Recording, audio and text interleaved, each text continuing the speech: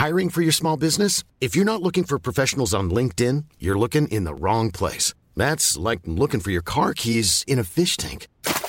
LinkedIn helps you hire professionals you can't find anywhere else, even those who aren't actively searching for a new job but might be open to the perfect role. In a given month, over 70% of LinkedIn users don't even visit other leading job sites. So start looking in the right place. With LinkedIn, you can hire professionals like a professional. Post your free job on linkedin.com/people today. Hello, Poddleters. Welcome back for Season 8 of Adulting. I took a bit of a long break, but I'm excited for you to hear all the conversations I've been having, the things I've been learning, and the people that I have been speaking to. So to start it off, I speak to Ash Sarkar. She is a British journalist, left-wing political activist, and also the senior editor at Novara Media, as well as teaching and lecturing at universities. So she is very academic, very intellectual, and certainly made me feel like, God, I have no idea what I'm talking about when it comes to these issues. But she is really generous with me in this conversation, and I certainly learned a lot from her. We spoke about the difficulty in creating a unified left, inverted commas. We also spoke about communism, the way that social media plays a part in the polarisation of politics. And at the end of every episode this season, I'm asking my guests for their 3 favourite books. So if you're interested in those as well, I'm going to put them in the show notes. I love speaking to Ash, and again, she really blew me away because it really showed how out of depth I am in some of these conversations. But I hope that you learn just as much as I do and enjoy the conversation just as much as I did. Happy listening. Bye.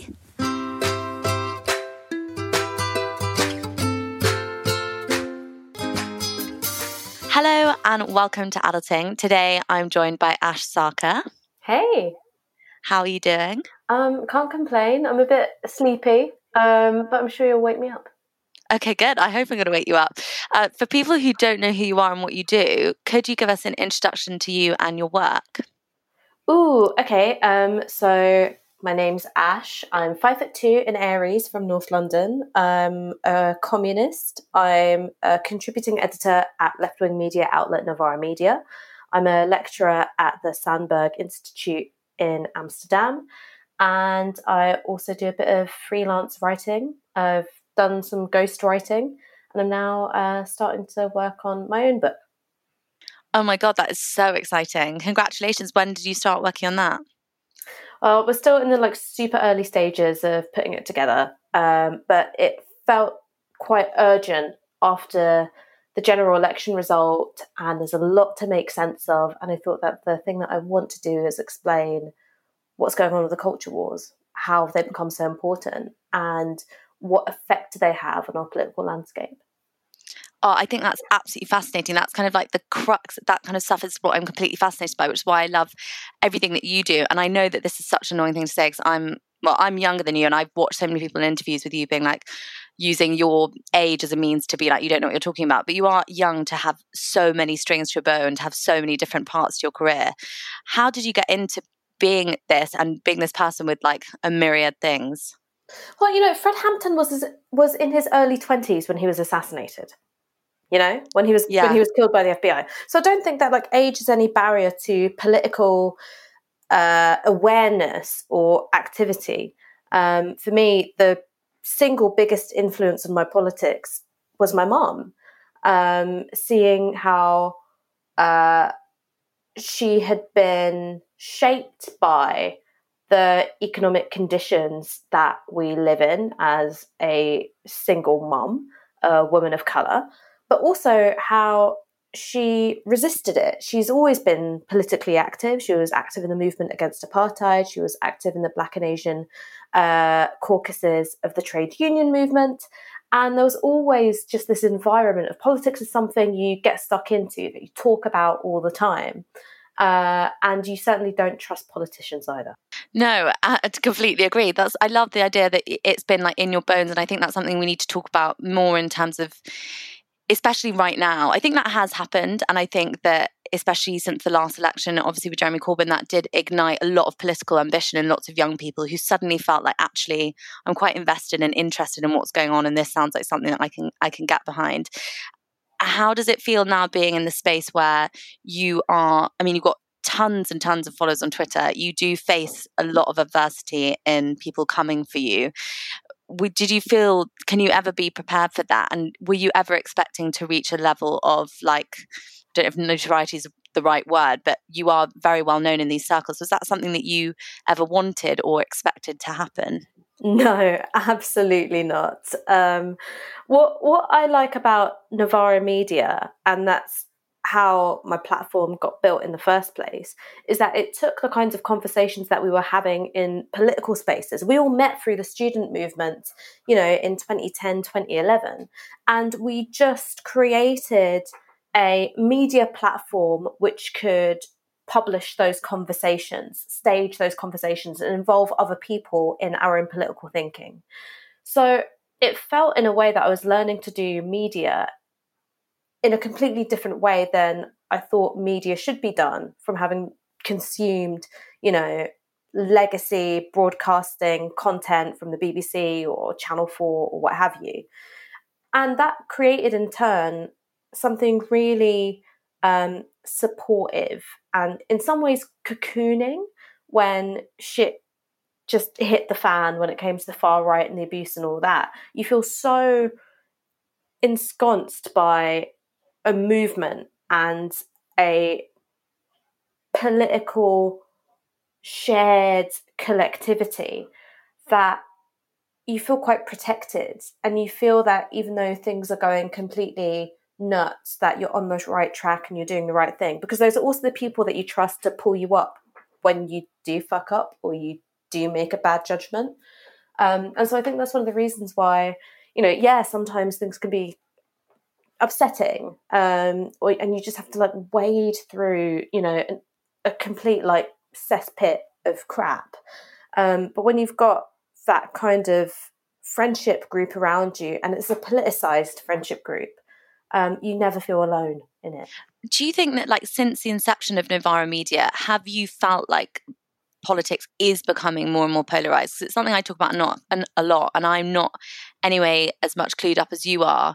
But I feel like even in my personal life, I feel like it used to be very heightened online, and that's kind of the nature of social media, but it's kind of trickling into my everyday life. That these really heightened discussions in a way that it never used to be.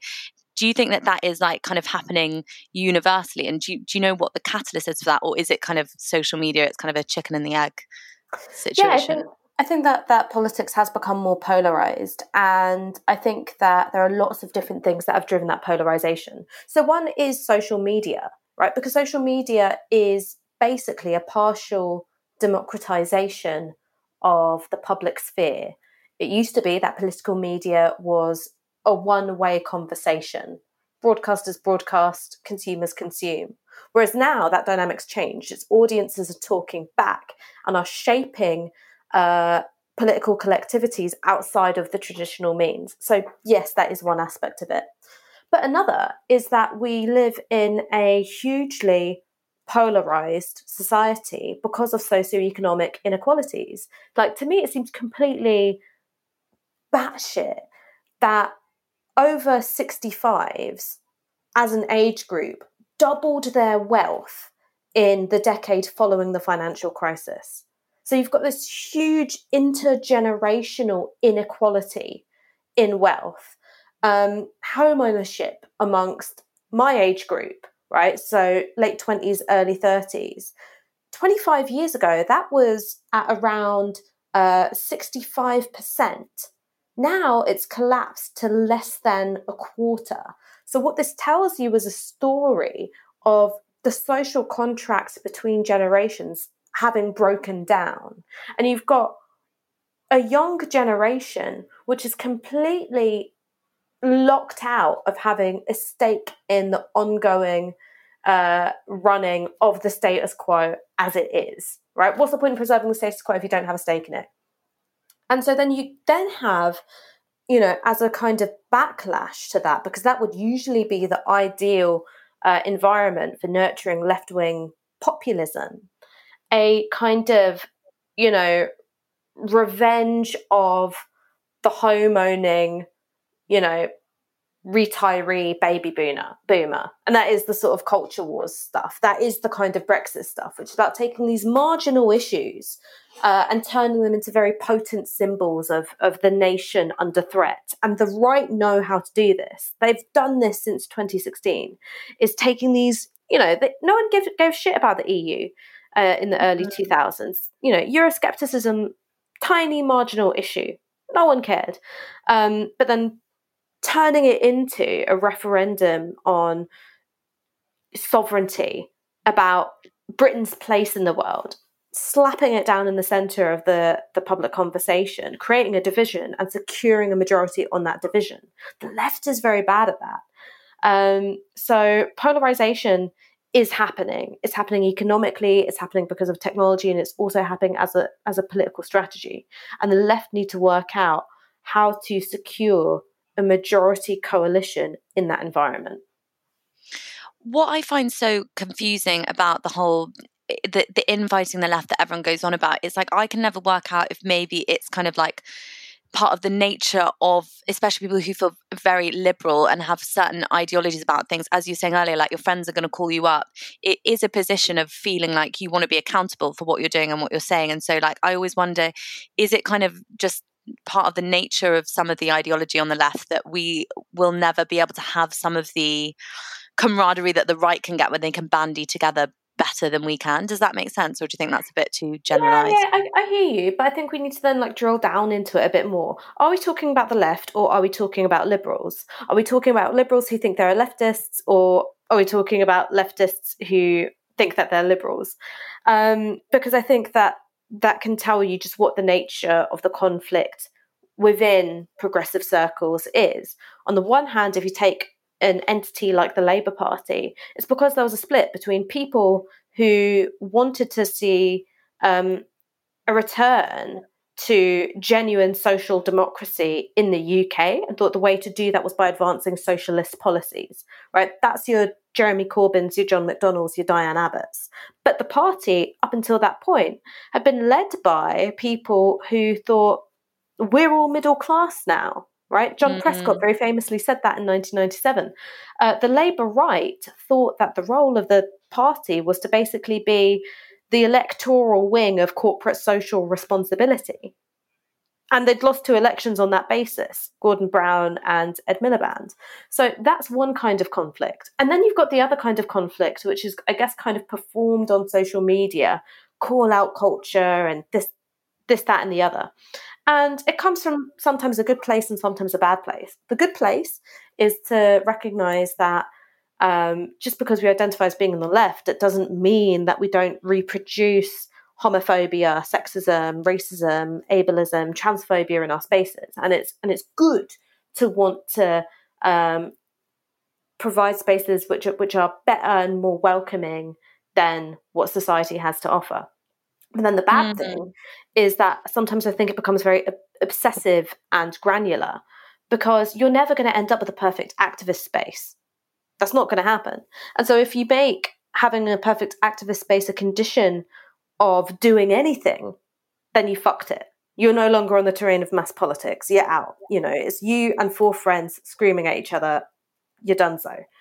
So I think that's a very different kind of conflict. And the reason why these things are so much more potent on the left than on the right is because we're not aligned with the forces of capital, right? We're not going to have the city, out there hoping that we win, right? We're going to have all of that money put into financing our political opponents. We're not going to have a broadcast media environment which is hospitable to our messaging. So when 61% of broadcast media stories have their origins in right-wing newspapers, and the complexion of the newspaper industry is far more right-wing than it was in the days of, Harold Wilson winning elections, and the Daily Mirror was the country's most read newspaper.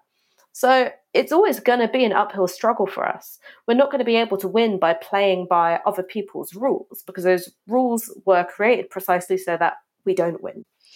That's it. You've put that so perfectly. And I feel like I'm such a guilty party of trying to be the person that I'm very idealist. And I am one of those people that's like, we can't say this and you can't do that. And I had this really big, long conversation with someone a few weeks ago. And I suddenly realized that, which is why I kind of wanted to talk to you about no platforming, because I was, as you're saying, like hammering that so hard, like trying to be so perfectionist in the way that I was being inclusive, that actually it was like just shutting down conversations. And that is an argument that's leveled often towards people like me, liberals or whatever you want to say. And I know that people say it to you too.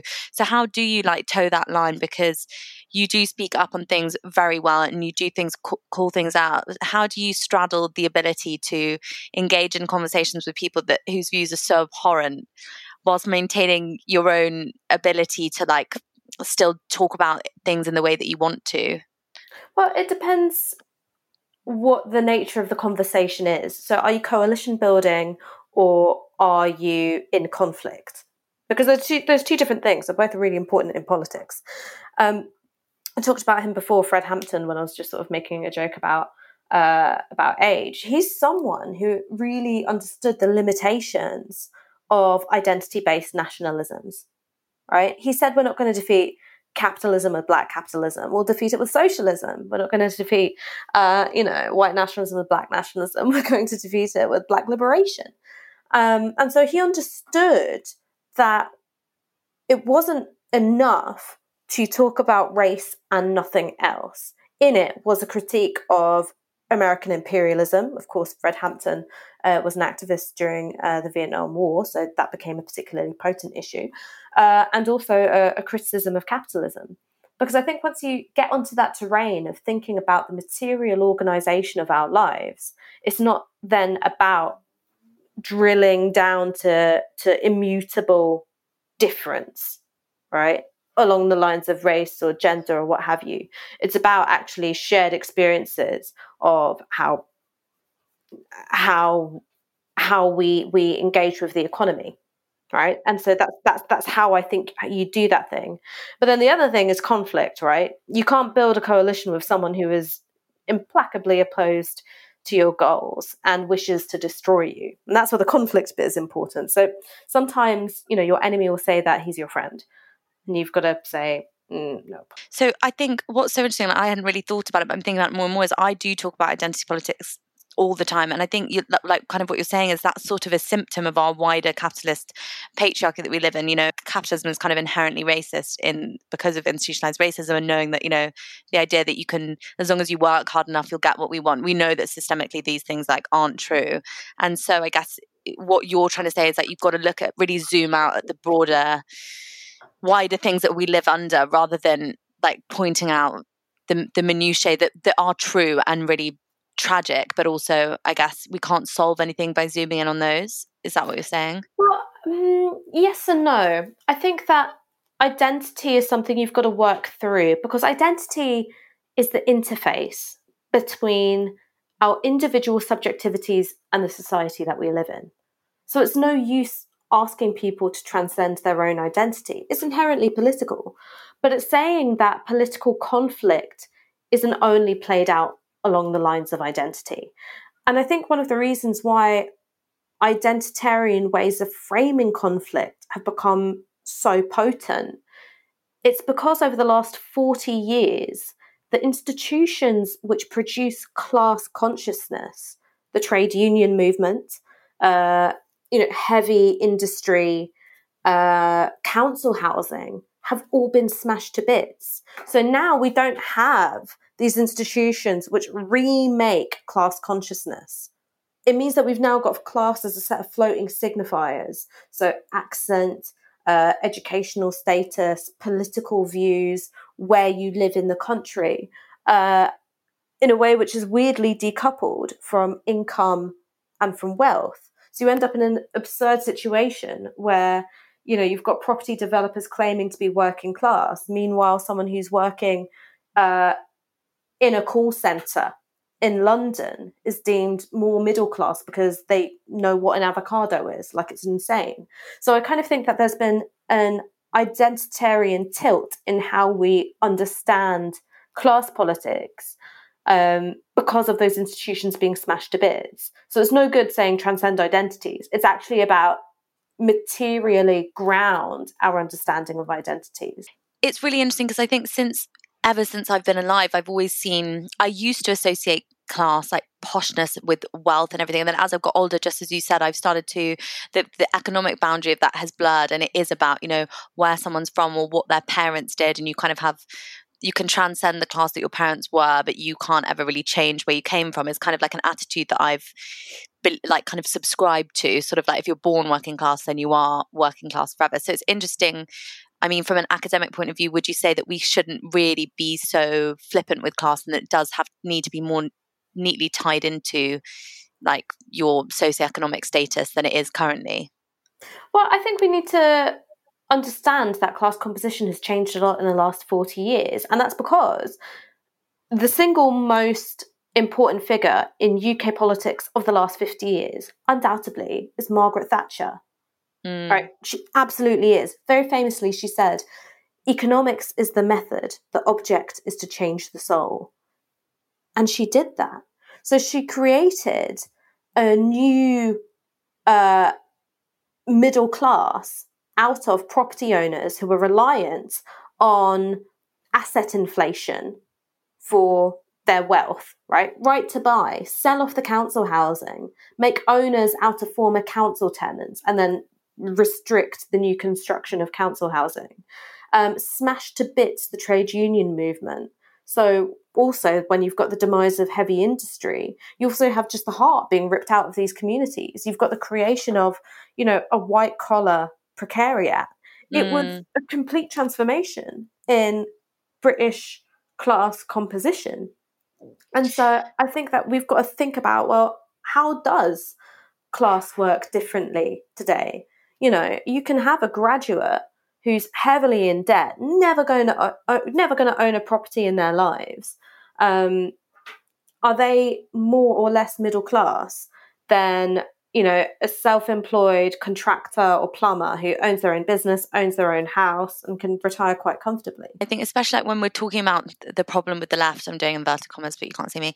A lot of the time we do, people from those areas that were really impacted by Thatcher, those mining towns and those places that have never really had those things put back into place so that those areas outside of London can have like the economic prosperity that we have luckily in London, that those communities are often the people that are voicing the fact that this new wave of liberalism isn't what they're subscribing to. I feel like you can put this better than me, but do you know what I'm trying to get at in terms of... If we're looking at voting behaviour, it's also really interesting to look at how the voting behaviour in those seats has changed. Who's switching and who's sticking. So the switchers tend to be relatively affluent within those areas. So tend to be homeowners, tend to be pensioners, tend to be older. The majority of people who are, in deprivation, they hit all those indexes of deprivation. Well, they're non-voters, right? Right. They don't come out and vote. And the bulk of working age people, so, 18, up to 40s and blah, blah, they're voting Labour. So it's much more, I think, to do with, generational changes in wealth and economic security, as well as these things that you indicate and you point to. And those things are sharpened, I think, through other political issues, such as immigration, such as Brexit, perceived weakness on national security, and all that kind of thing. But another explanation for why these seats become more unstable is because you look at the demographics, there's an exodus of the young.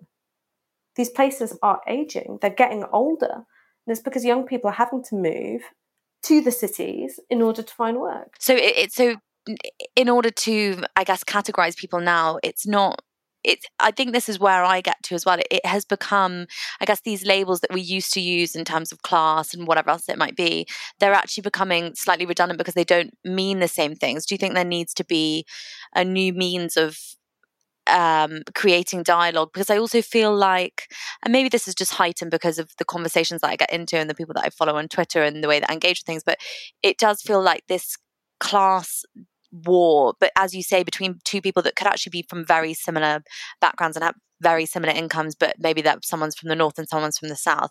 These things are all seemingly getting heightened, and there seems to be so much miscommunication, and everyone can't engage. And I'm not just talking about like on Good Morning Britain, but conversations are getting really stunted and becoming so aggravated so quickly. Are you finding that's happening more and more, or are you finding there is any space for nuance when it comes to actually trying to get to the root of what is causing this feeling of not even just disenfranchisement, but like people just feeling so angry towards any kind of ability to make a change? I don't know if I'm honest. And so at the moment, I've been trying to work through my own feelings of nihilism, if I'm honest. I find it hard to feel hopeful. And I feel hard to feel hopeful as a person of colour. I look at what's going on in the States, the violence of white nationalism. I look at the way in which those culture wars have been imported here and the way they're playing out. And it's hard to feel that a spirit of solidarity and mutual aid and kindness can overcome a thirst for violence, for cruelty, for domination. You know, like I don't know how you get there. My partner's actually much more hopeful than me, and he's actually from a red wall seat that flipped blues from Penistone. Had the heart ripped out of it by Thatcher, and he actually feels more hopeful than me. So I'm just sort of outsourcing my hope to him and seeing if it can carry me through the next couple of years. And what do you think? Do you think that part of the issue is this?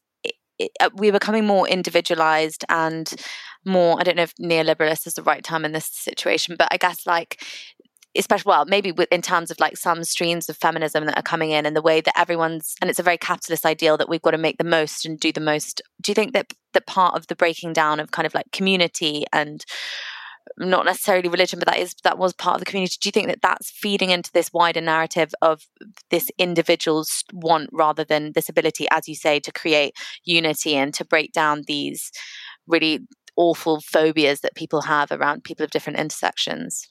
I mean, I think this is also a question of organising, right? And so I think that one of the problems is that the anti-racist movement has become balkanized and it lacks institutional strength, particularly in this country. That's something which is changing in the United States, and it has changed with Black Lives Matter. Black Lives Matter, don't forget, has had 2 iterations. The first was its explosion onto the scene after the acquittal of George Zimmerman for the killing of Trayvon Martin. It became particularly salient in Ferguson after the killing of Mike Brown.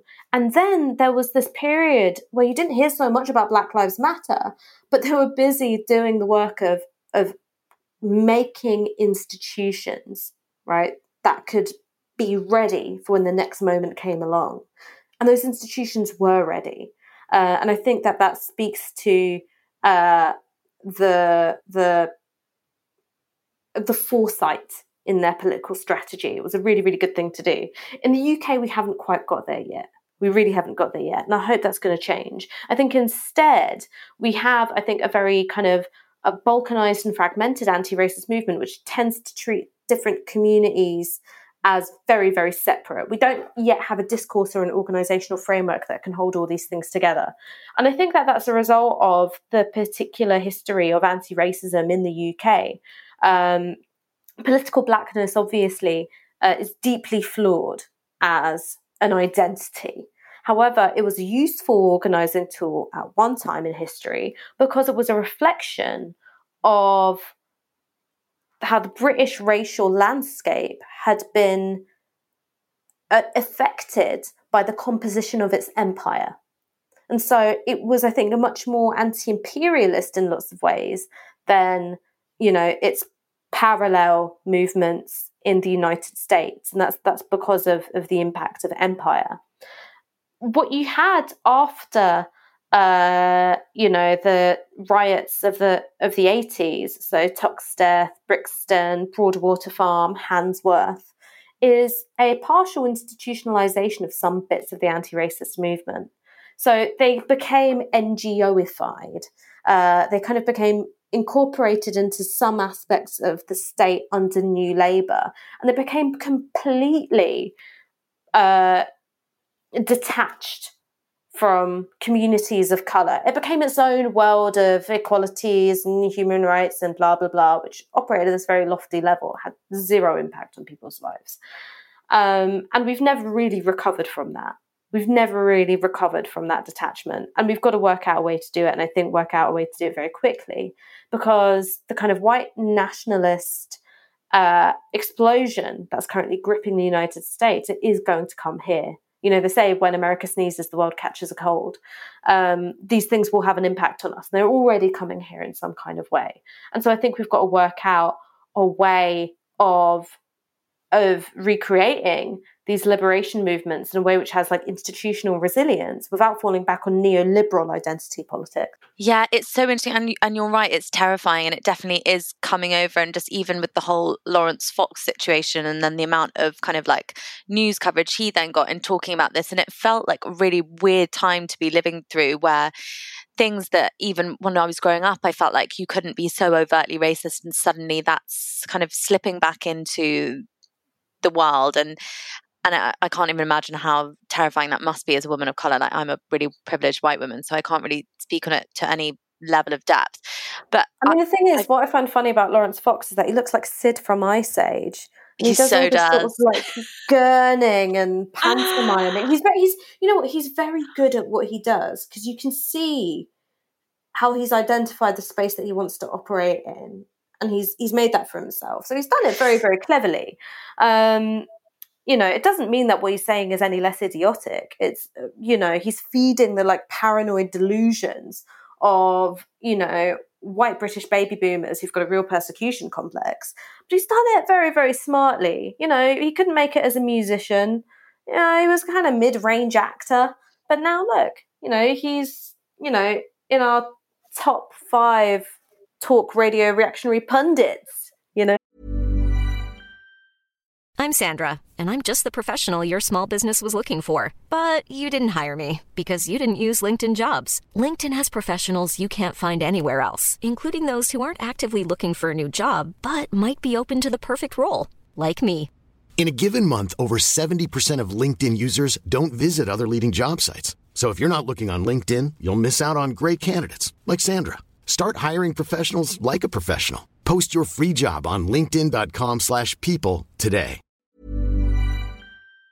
It's ridiculous to look on the internet, but it is awful how these people gamify these tactics, which literally could, end someone's life because of the way that they're spreading this rhetoric. And it's like terrifying. I've seen so many people level at you that because you talk about race, or because you bring up race and talk about how it intersects with things going on, that you're creating this race war. And I feel like when you have that level of miscommunication where people don't, like, you're literally talking on completely different levels.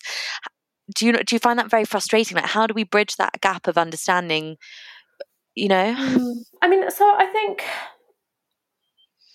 answering this in a non-political way for a second. So, I come from a family that's mixed by marriage. My stepdad is white British. I've got 2 white British stepbrothers. And my boyfriend is from Yorkshire, which he thinks is distinct from white British, but I have to correct him. So I exist in a mixed environment all the time. And one of the things that was interesting to talk about with my stepdad, actually, was how when he married my mum, one of the things that he had to learn how to do was parent 2 children of colour, right? Me and my sister.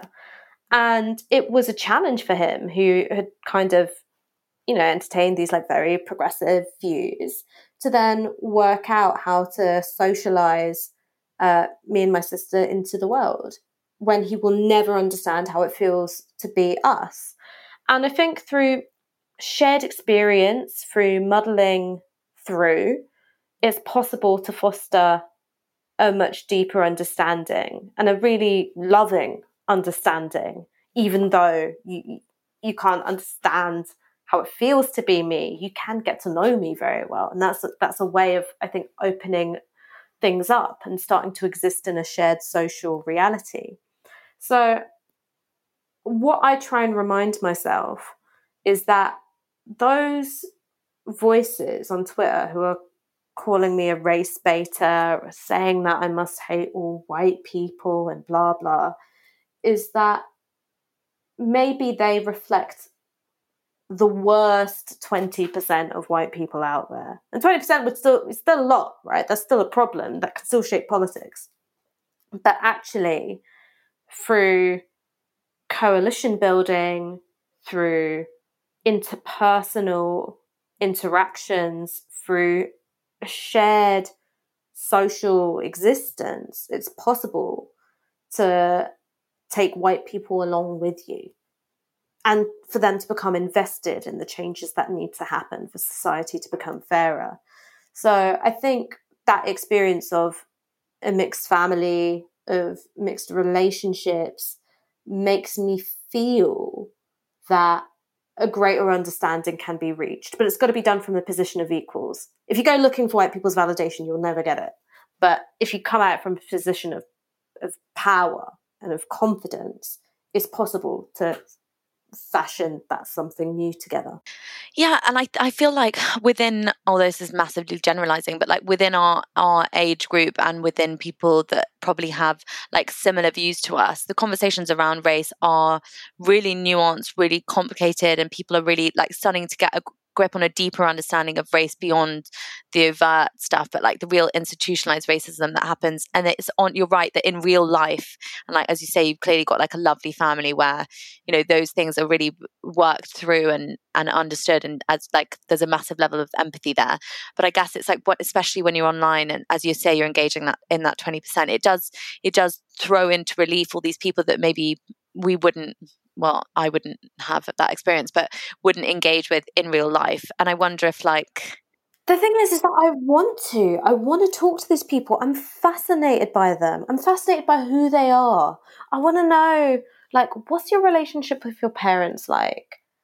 What food do you eat? What do you watch on telly? What is your life like that you manage to make time in your day to call me a low IQ Bengali, or to say that I must have been railed by X many white men at university, or to call me a Paki or whatever? I want to know who you are. Except anytime when I go, hey, do you want to actually like just talk? Do you want to like talk on Skype or whatever? Then they're nowhere to be seen. It's really annoying. I will never satiate my own curiosity.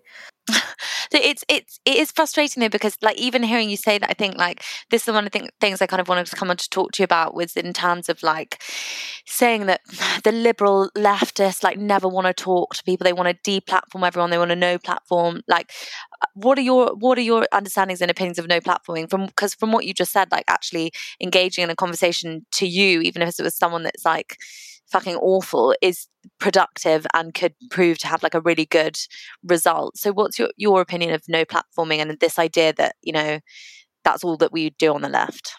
I mean, no platform is a specific tool intended to deal with fascists, because throughout history, fascists have utilised the institutions of liberal democracy in order to gain power and then destroy those institutions.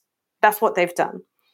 And so no platform is a tool to deal with that, to nip it in the bud, to not wait until it's too late this time. However, it's made more complicated by that partial democratization of the public sphere through social media.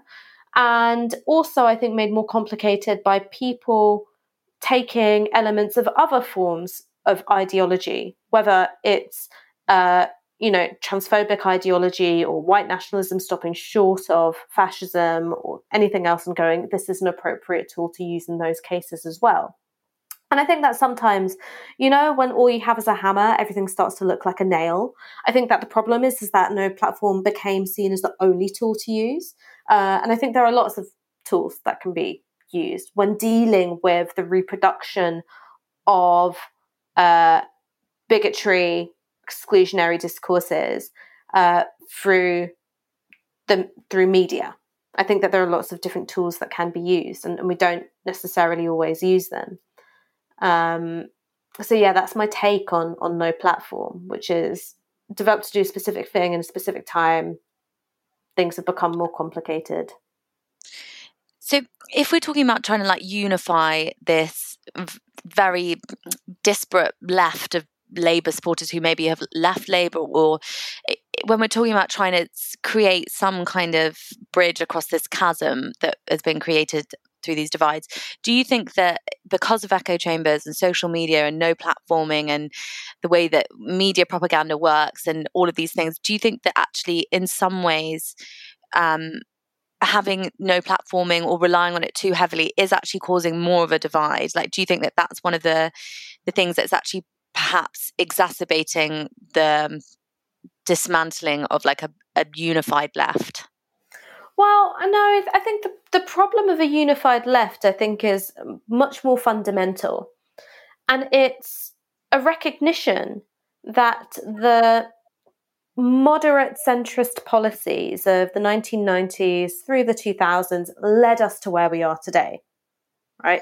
In terms of Brexit, authoritarian right-wing populism, economic catastrophe, a decade of lost wage growth, that those are the policies that got us here.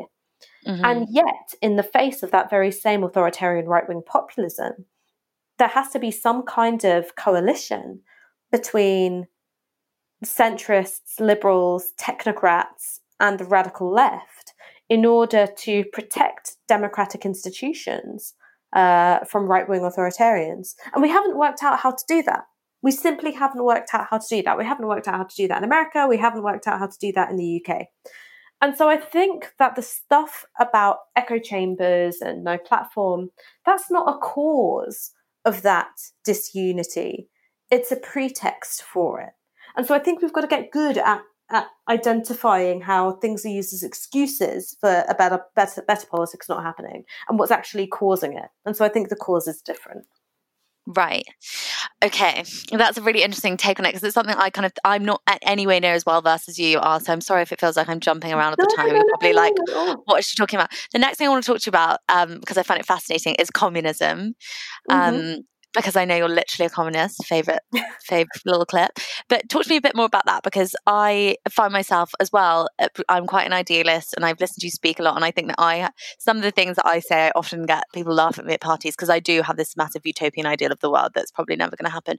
But talk to me about where your ideas leaning towards communism came from, and how could you define communism for people? Because I think some people hear that and just think, well, you're ridiculous. So... and obviously come forward with, well, look at what happened in Russia, etc. So talk to me about your communism and your views on it.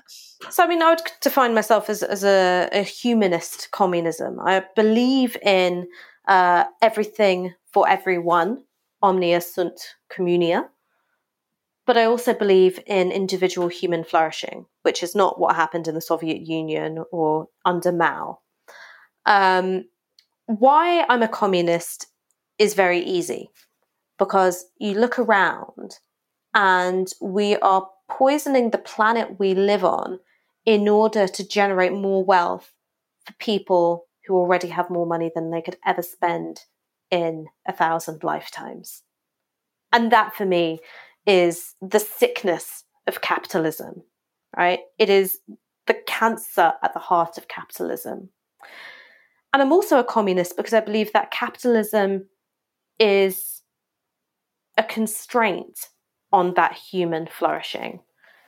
How many poets, how many writers, how many painters, how many sculptors, how many dancers have we lost because they can no longer afford to live, because they have to sell their labor to work mining coltan in the Congo, because they've got to sell their labour to work 2, maybe 3 cleaning jobs in the city of London.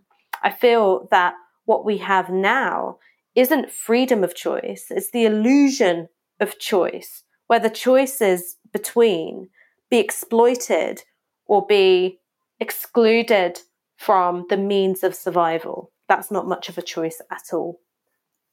Now, as for the Soviet Union, which I said, that is not a humanist form of communism. It was an authoritarian dictatorial regime. It needed this huge bloating of the military apparatus, like all dictatorships do. It also operated within huge geopolitical constraints. The Soviet Union, after the Russian Revolution was, invaded by 14 countries. And it still managed to take Russians in the space of a single lifetime from serfdom to space. So it was a hugely rapid period of industrialization. But that's certainly not my idea of communism. For me, communism is about the shared ownership and stewardship of all the things that we need to live: food, air, land, water, energy, where everyone gets what they need and isn't able to hoard, to restrict other people's access to these things that they need to survive in order to profit. It's so interesting you put it like that, because I was trying to talk about it with my boyfriend earlier, and I was like, well, what? He was like, well, the only thing I don't get is that, people would kind of stop not creating like art and things, but maybe he was like, we wouldn't advance, and then economically we would have nothing to offer, and then all of this stuff. And I was trying to explain to him exactly kind of what you said, but way better than I did. I was like, well, I guess right now we feel like we've got the freedom to, which is the choice you were talking about. So we've got the freedom to, if we've got the privilege, work up and make something or whatever. Whereas I guess communism would be freedom from poverty, or the possibility that, you couldn't even enjoy life in any way, shape or form. Would you say that's a really simplified way of putting it? And freedom too. What freedoms do you have when you no longer worry about losing your home? What freedoms do you have when you have electricity, when you have Wi-Fi, when you have food on your table? Those are freedoms too, as well.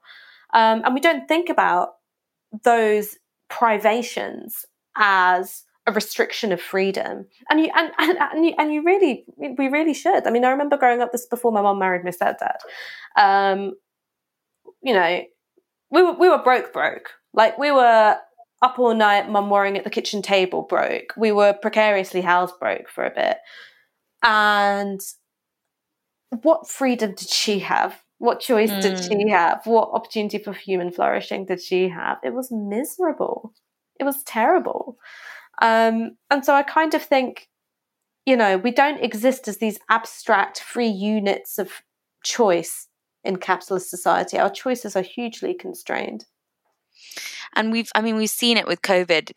The people in power think that everyone has a garden and that everyone has this freedom. So that, you can't exercise, but don't worry, just go in your garden. I'm like, I live on the 6th floor in like a shoebox flat in an old office building. I don't have a garden. Like, it's just, it's interesting that the people at the top, like that, I think that was such a good signifier of showing what they think, like the baseline of people living in this country, like what's the norm. And it just really throws into relief, like how much, as you say, like earlier about them, like the government being like, oh, we're all middle class now. And it's like, no, that just isn't how it works. And that's certainly not how like most of my generation are living. And I think that it's funny because it doesn't seem radical to me, a lot of the things that you say, but I know that maybe do you think that is a generational thing that we all have? We just see this capitalist monster as like a kind of machination of private school boys' wet dreams rather than something that's like great to work towards. I mean, I think it goes back to this question of having been locked out of the economy. If you don't have an asset which can appreciate in value, you're fucked. And that's the story of our generation. We're saddled with debt. We've got no way out of it because of that, decade of lost wage growth. It was the lowest wage growth the UK has ever seen since 1815. What is there? What is there? And meanwhile, because of that asset inflation, which sees the wealth of older generations just, skyrocketing, that keeps our participation on that level of the economy out of our hands. So we're in an impossible bind. Capitalism isn't working for us.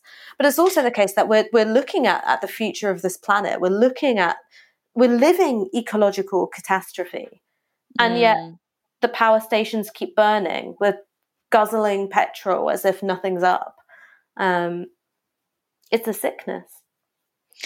Do you think, because I mean, widely people would say that China is a communist country, but is it not kind of capitalism dressed up as communism? I mean, China's a very interesting one. I would say that the greater challenge posed by China isn't really about capitalism versus communism. It's about Anglo-American capitalism versus state capitalism, which is what China can do. If you look at their state investment funds and the relationship of Chinese corporations back to the government is actually very, very interesting.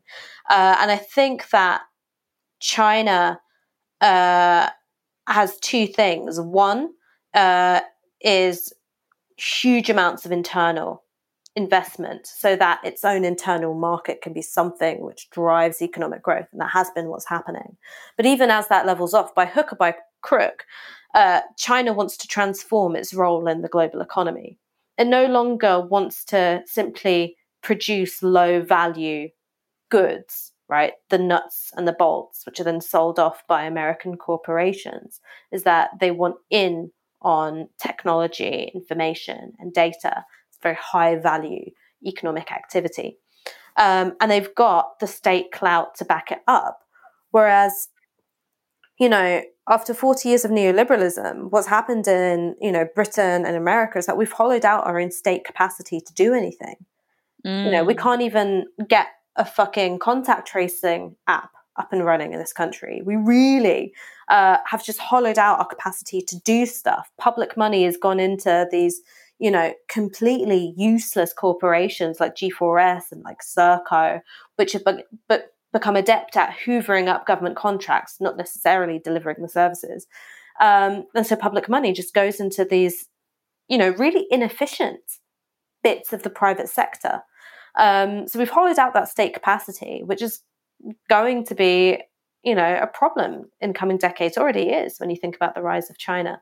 So I think understanding China as a communist country still has elements of communism, elements of public ownership, elements of authoritarianism and central planning.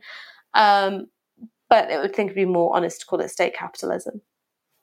And are there parts? So there are parts of that which would, if you had to create your ideal model, would it be like neat communism, or would you have threads and strands of anything from capitalism intertwined in there? Well, in terms of my ideal society, I've always been drawn to the sort of libertarian humanist communism of, Franco Berardi and Bifo, the kind of idealism of the Italian, operaismo movement, because I think that there was an emphasis there on play and experimentation and fun, forms of collective joy, which for me are just right at the heart of what I would see as a communist society. Another thing that I would see, and this would be very different from the kind of industrialization of the Soviet Union and of Mao's China as well, is that the development of green energy, solar, wind, hydro, changes things entirely. Very famously, socialism was defined by Fred Hampton, I think it was. He just keeps coming up for me today, as power anywhere where there's people. That literally becomes true when you think about solar power. Right? It's literally where you are. And so then what that means in terms of not necessarily having to have huge amounts of central planning and a consolidation of state power, you have a distribution of power, but literally and metaphorically, is something that I'm really interested in. Do you think that, like, with the technological advancements going on, like, say, robots did take over all manual labor? I think I've seen you talk about this before, but like in some senses, whilst that could be catastrophic and kind of like, I guess, a rehashing in a weird way of Thatcher kind of stripping away those jobs, could it also mean that we would or could have more freedom to lean into those creative things and actually enjoy the fruits of life rather than spending all day working 9 till 5? Or do you think that there would have to be such a big shift away from capitalism in order for that to be like facilitated? Could technology in a funny way help get to that utopian ideal? 10 points for you. You just invented Marx's Fragment on the Machine. Oh, sorry, Beautiful. I've never read it. Beautiful, you got there. Calm, rolling in his grave, like, I spent years on this theory, and she got there. But I probably have heard you talking about it. That's probably why I feel so bad. That's so embarrassing. No, it's not embarrassing at all. It's not embarrassing at all. It's actually a really lovely thing when that happens, and I think that kind of shows. I don't know. I think maybe that indicates that that there's something intuitive about some of these really counterintuitive theories. So in the Grundrisse, which is just kind of the collection of like bits and pieces of Marx's work, which doesn't quite make it into Capital, you've got the very famous fragment on the machine. And Marx spells out just this, is that here is the contradiction, which is the automation of labour makes the worker more precarious because you're having to fight a machine for your job. And the machine's not going to go on strike. The machine doesn't need 8 hours of sleep. The machine doesn't need to be fed. The machine is probably more efficient. So it weakens the collective bargaining power of the worker in relation to capital.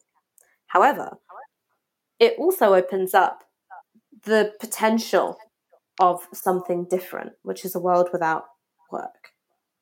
And that's the instability there. And so then in my colleague Aaron Bastani's book, Fully Automated Luxury Communism, he takes as a starting point the fragment on the machine, and he looks at areas of innovation. Data, food production, gene editing, energy, and says, well, look, the marginal cost of all these forms of technology is rapidly approaching zero. You know, we've got the ingredients of this utopia. So then what you then need to do is develop a political vehicle which can bring it into being. Now, that's the bit where all of us get stuck. What is this political vehicle? And Aaron, bless him, in the final chapter of his book, is kind of like, okay, so how do we get to the asteroid mining? Step 1, the Preston model. Step 2, question mark. Step 3, asteroid mining. It kind of stalls there. But I'm excited to see how he pushes that idea further. But it's precisely that thing that you're talking about. I guess so. I'm just thinking as we were talking that in a funny way, though, this is already happening in that we have like washing machines and dishwashers and cars. And so like there have been lots of things that technically could have relieved us of, I guess those things relieved us of like manual and physical labor, or women especially like in the home. But then that's just been replaced with work. And this is also so like the feminist critique of Aaron's book, which is we actually have had waves of automation of domestic labor and you haven't had gender emancipation. So that then goes back to the political question, I think he would say, which is that, we're not technological determinists. You need to build movements which can change our thinking. It's not just about waiting for the robots and then things will be fine. Yeah.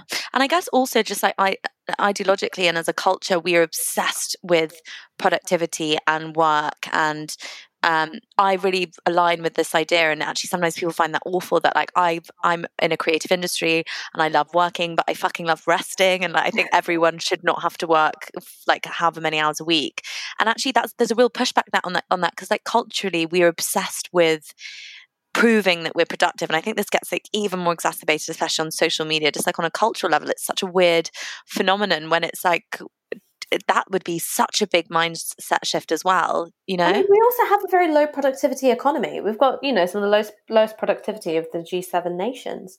So Britain's already fucking up there.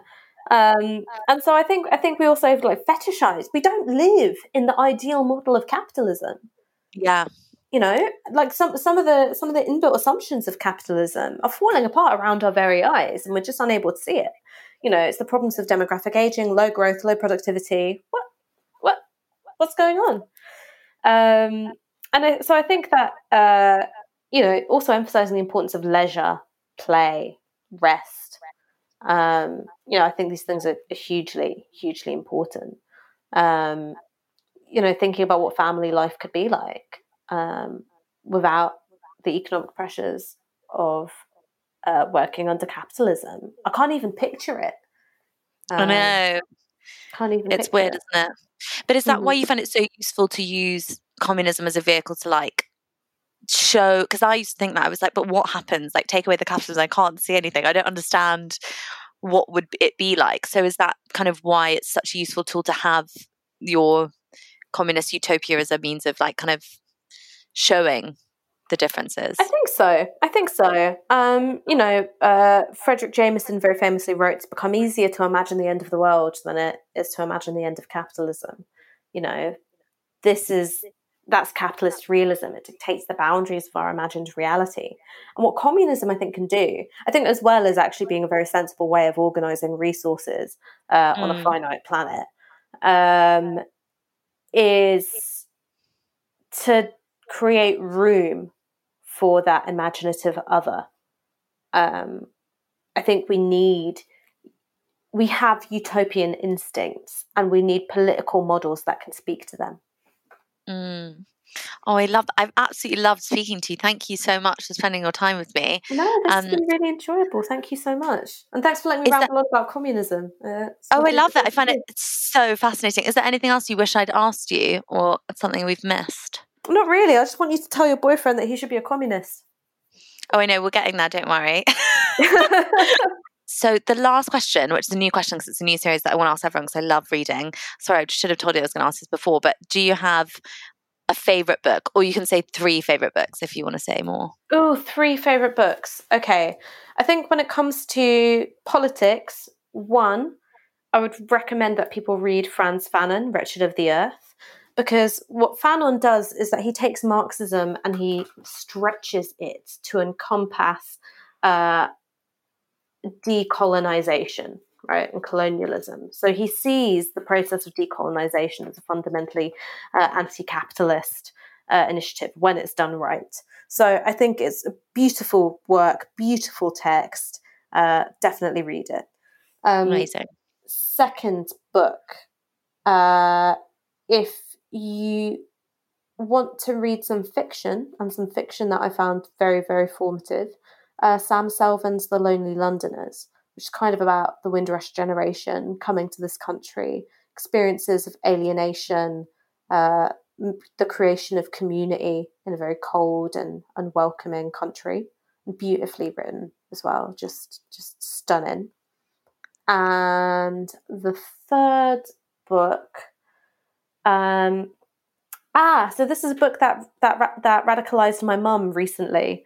It's a friend of mine's book called Riding for Deliveroo by Callum Cant. It's an exploration of work and trade union organising in the gig economy. And my mum, I'd left it at her house, and she rang me up and she was like, "Do you know what bastards Deliveroo are?" So that really got her goat. And it's a really, really good book. Oh, well, that was so good. Quick off the mark. I think I would have actually quite struggled. I'm going to put those all in the show notes so people can find them as well. If people want to find you, if they're not already following you, what are all your handles? My handles on Instagram and Twitter are AO Caesar, which is a dumb nickname from uni. And so those are my handles. And then I'm just stuck with it. So it's AYOCAESAR. Perfect. Thank you so much for joining me, and everyone do go check out, you've got loads of amazing videos on Novara Media, which are great, and I would recommend checking out if you want to hear more from Ash. But yeah, thank you so much for joining me. If I spelled my own handles right. Sorry, give me 1 second. I suddenly got really paranoid. Yeah, I just spelled it right. Embarrassing. You just get this intrusive thought of like, you just spelt it wrong, and it's your own handle. Yeah, completely. Oh, amazing. Thank you so much. And thank you everyone for listening. I'll see you next week. Bye. Bye.